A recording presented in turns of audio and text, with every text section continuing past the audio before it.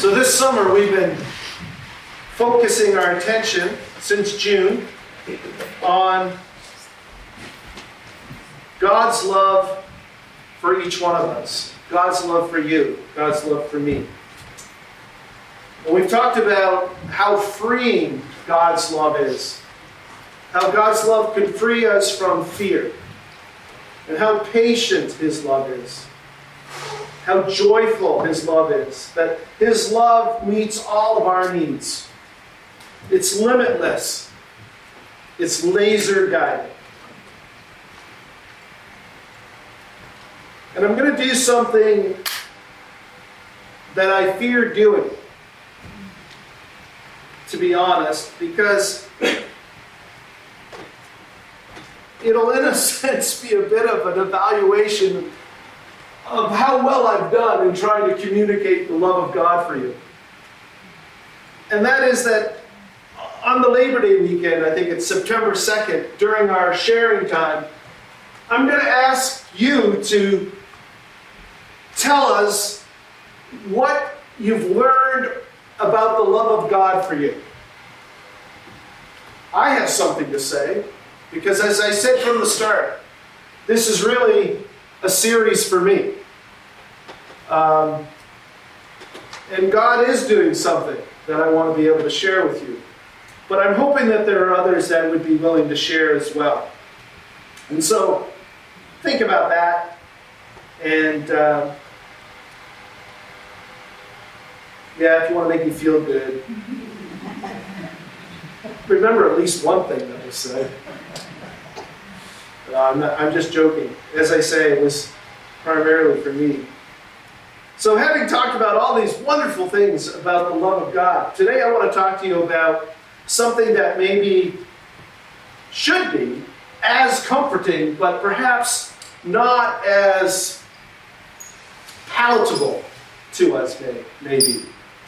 And that is that I want to talk to you about God's love for you, how God's love for you is responsible. Now, when we're kids, we don't think much of or like discipline, do we? We try to resist discipline. Colin and I rarely spanked our kids, but we did spank our kids when all other things were exhausted. We did have the very odd time when we would put a child over our lap and give them a swift snap on the butt. And it really was more a matter of how rare it was that I think made the impact, and less about how much it hurt, because I really didn't hit their bottoms very hard. But I remember when it came to that point, my son knowing that the target was his butt, standing against walls. They're like, ah. We resist discipline as kids. We try to avoid it. We make up all kinds of excuses, right? Why we did what we did that was bad, and there's somebody else to blame. We're always trying to avoid it. We try to make it out to be something that it's not. I don't know if you ever had the response from your child as you're trying to dole out discipline that you hate me. You don't like me. And that's not the point, right? But, kids, they try to make it out to be something that it's not, because we, as children, and as adults, let's face it, don't like discipline. But as we mature, we begin to see discipline a little bit more objectively, and we learn to appreciate that discipline can actually be a positive thing.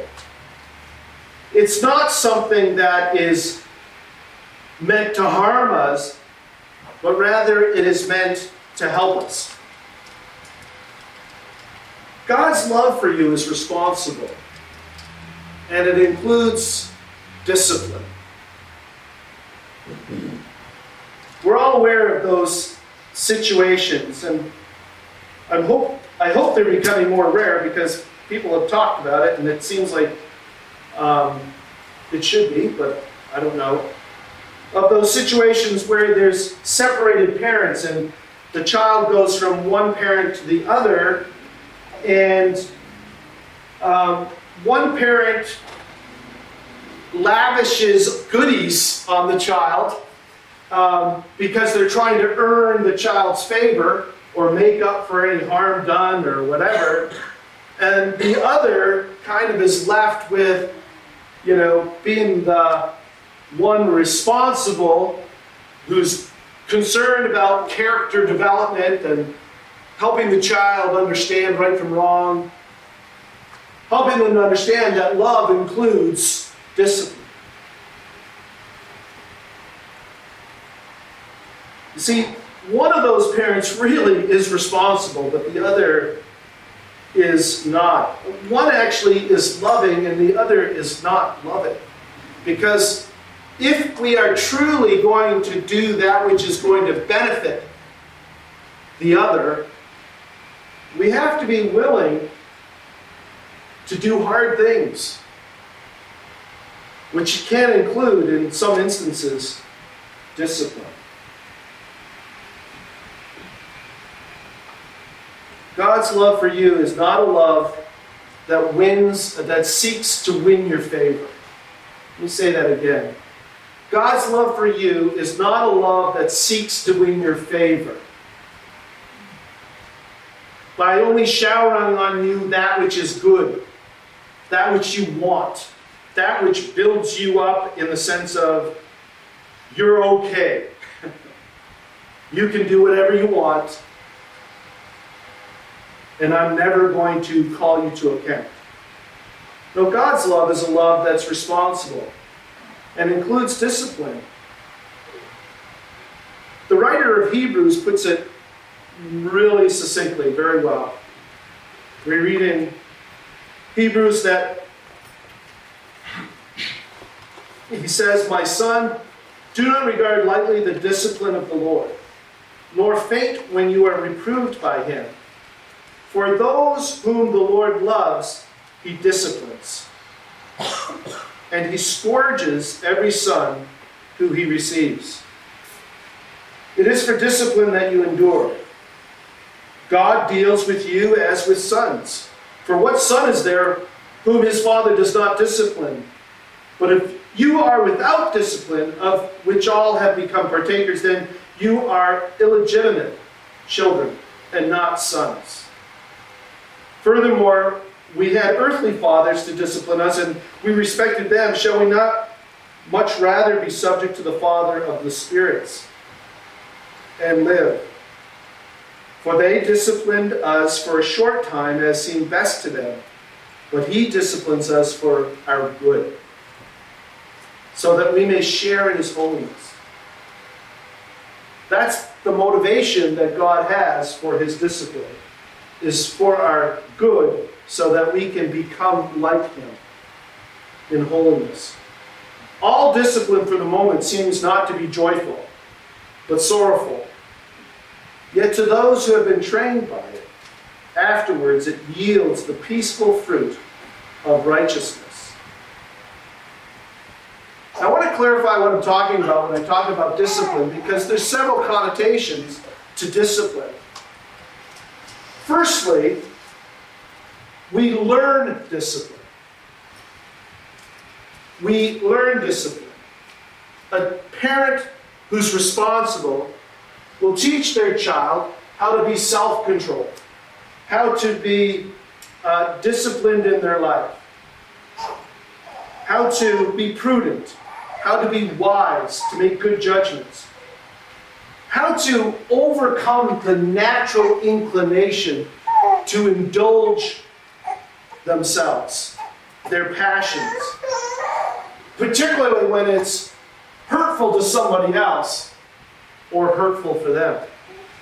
And so there's that connotation of discipline that I want us to be mindful when we're talking about the fact that God is responsible and he disciplines, and that is that God teaches us to learn discipline, how to be self-controlled, and how to overcome that natural inclination to sin and to indulge ourselves in ways that are not good or healthy to ourselves.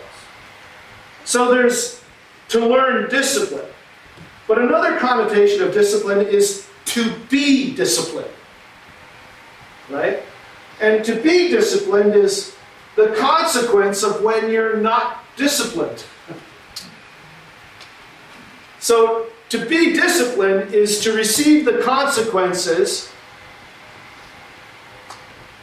of not living a disciplined life. I believe that God is concerned about both of those ways of raising us as His children. I believe that He's concerned that we learn how to be disciplined, and He also will discipline us. Once again, for our own good, so that we will share in His holiness. God's love for you is responsible, and it includes discipline.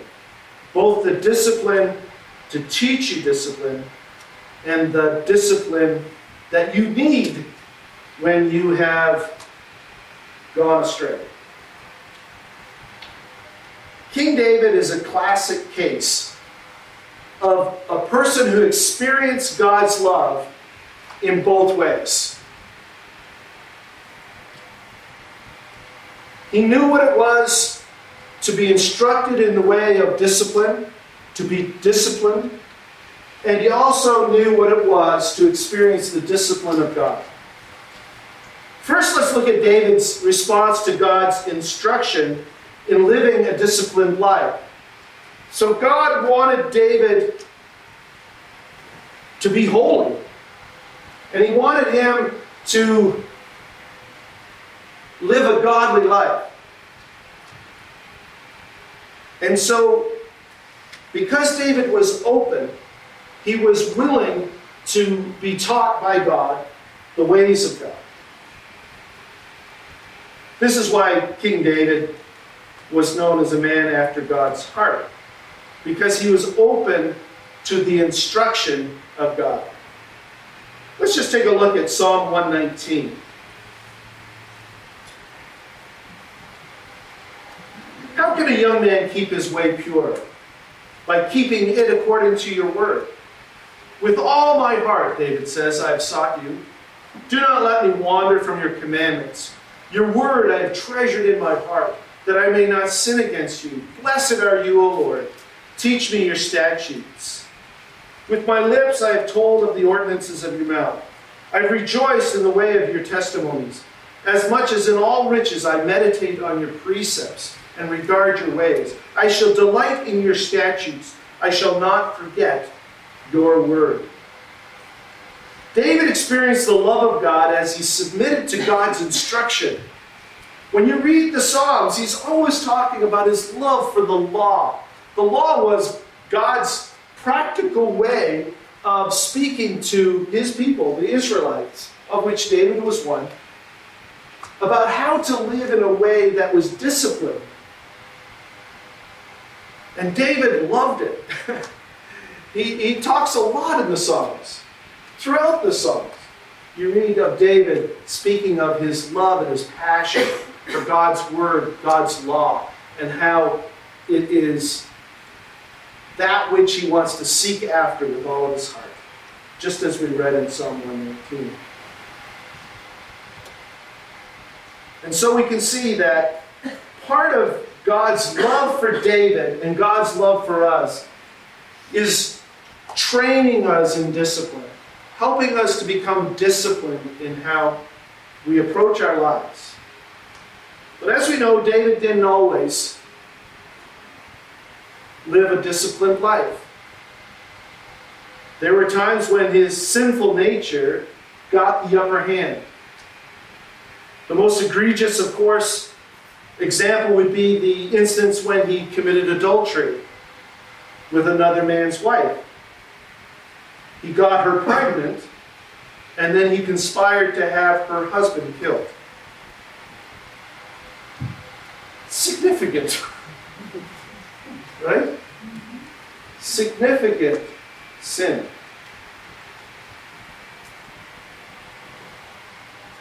And then we see God expressing his love to David in a way that doesn't seem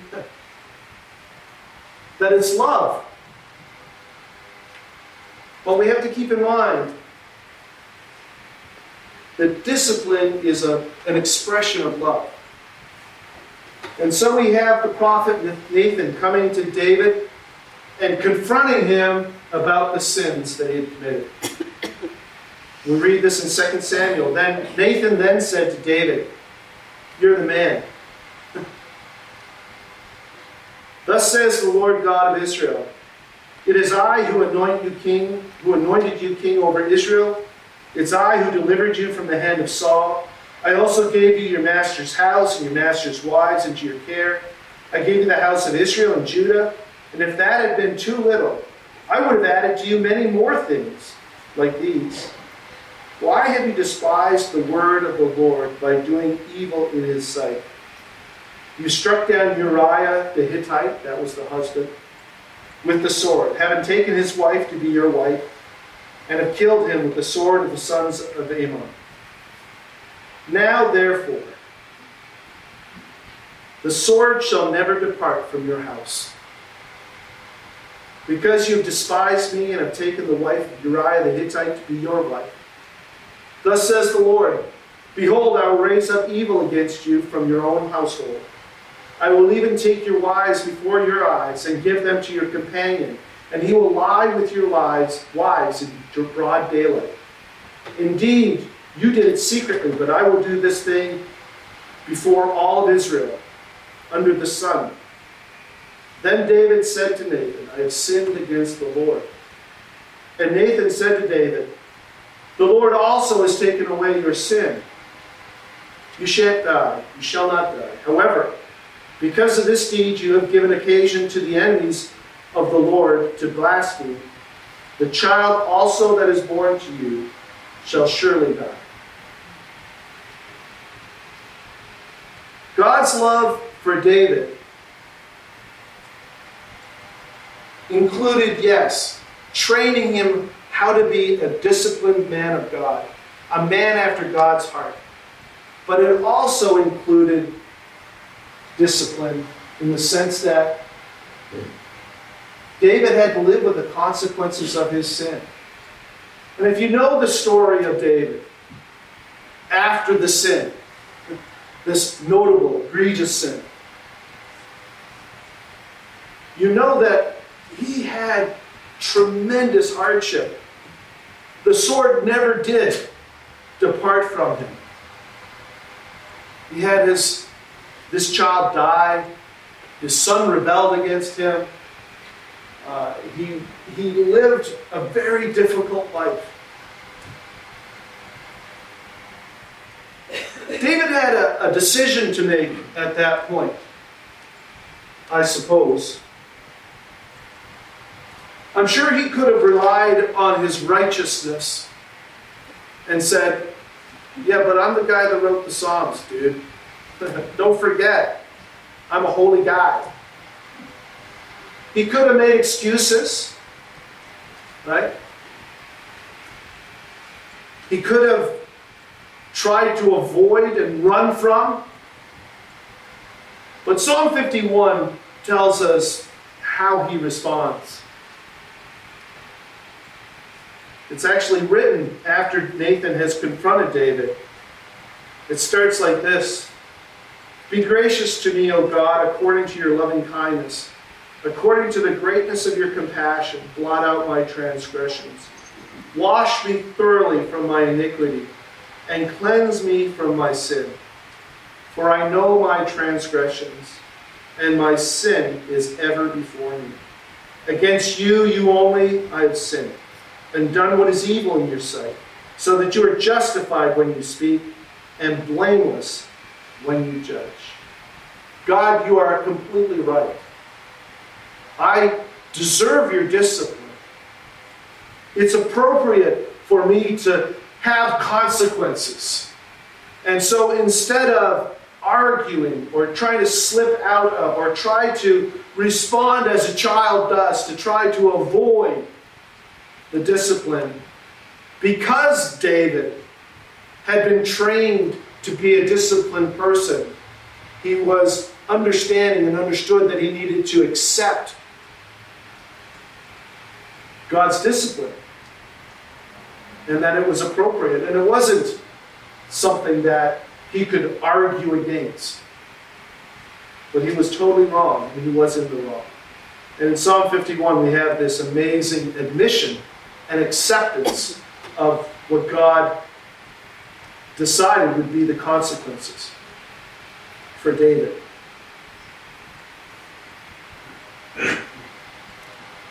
There's something here that we really shouldn't miss, though. And I think that people like me need to hear this.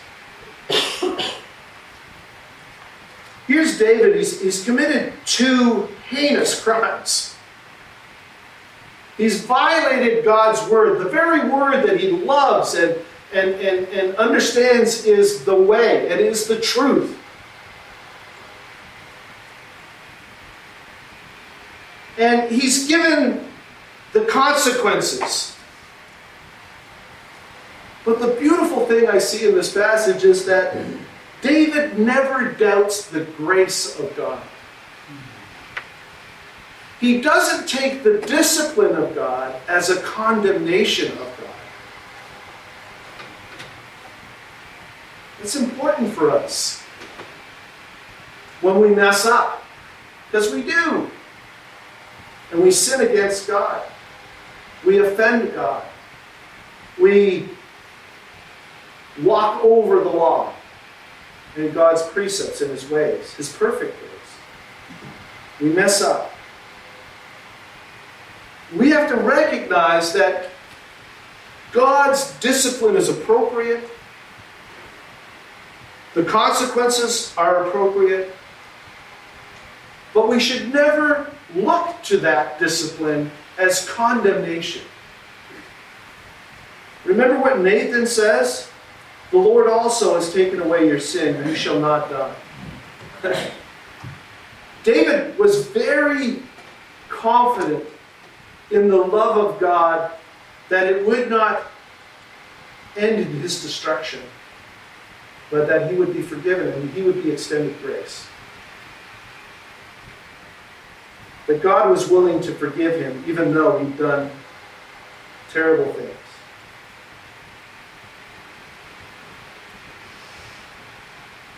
So discipline is part of the package of love. Those who truly love actually want what's best for someone else. And they understand that with love comes responsibility. And God's love for you is responsible.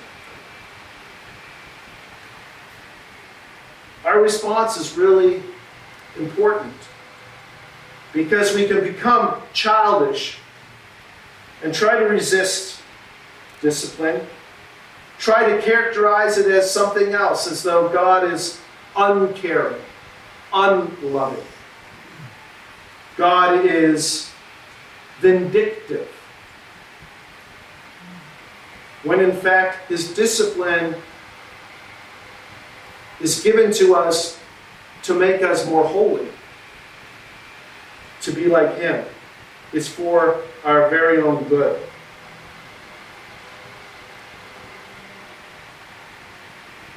God is for us, he's not against us. And we should never interpret his discipline as signs that he is against us. So how we respond is really appropriate. David responded appropriately. Because David was known as a man after God's heart does not mean that David was perfect. It simply means that he understood God. And he wanted to please God. And he understood that God loved him. I just want to close with Proverbs 13:18. Because it tells us that we need to be careful how we respond to discipline. 13:18 says this, "Poverty and shame will come to him who neglects discipline. But he who regards reproof will be honored." God's love for you is a responsible love. Let's pray. Dear Heavenly Father, I thank you for your great love for us.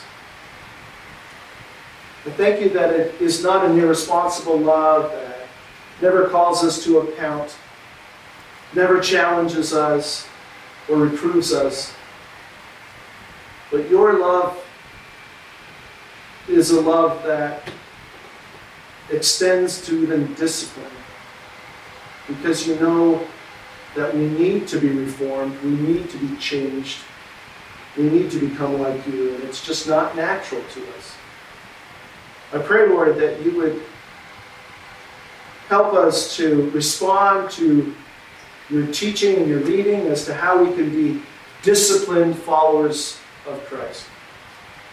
And I pray that we would respond appropriately to the discipline that you give to us when we get off of your path and make decisions that are bad for us. Help us not to interpret your discipline as anything more than it is.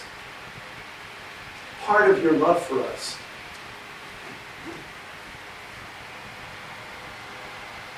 Your love is hard to totally capture because it is so perfect. Help us to get a glimpse as we continue to meditate on these things. In Jesus' name we pray.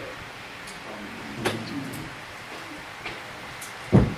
May God richly bless each and every one of you, and have a great day.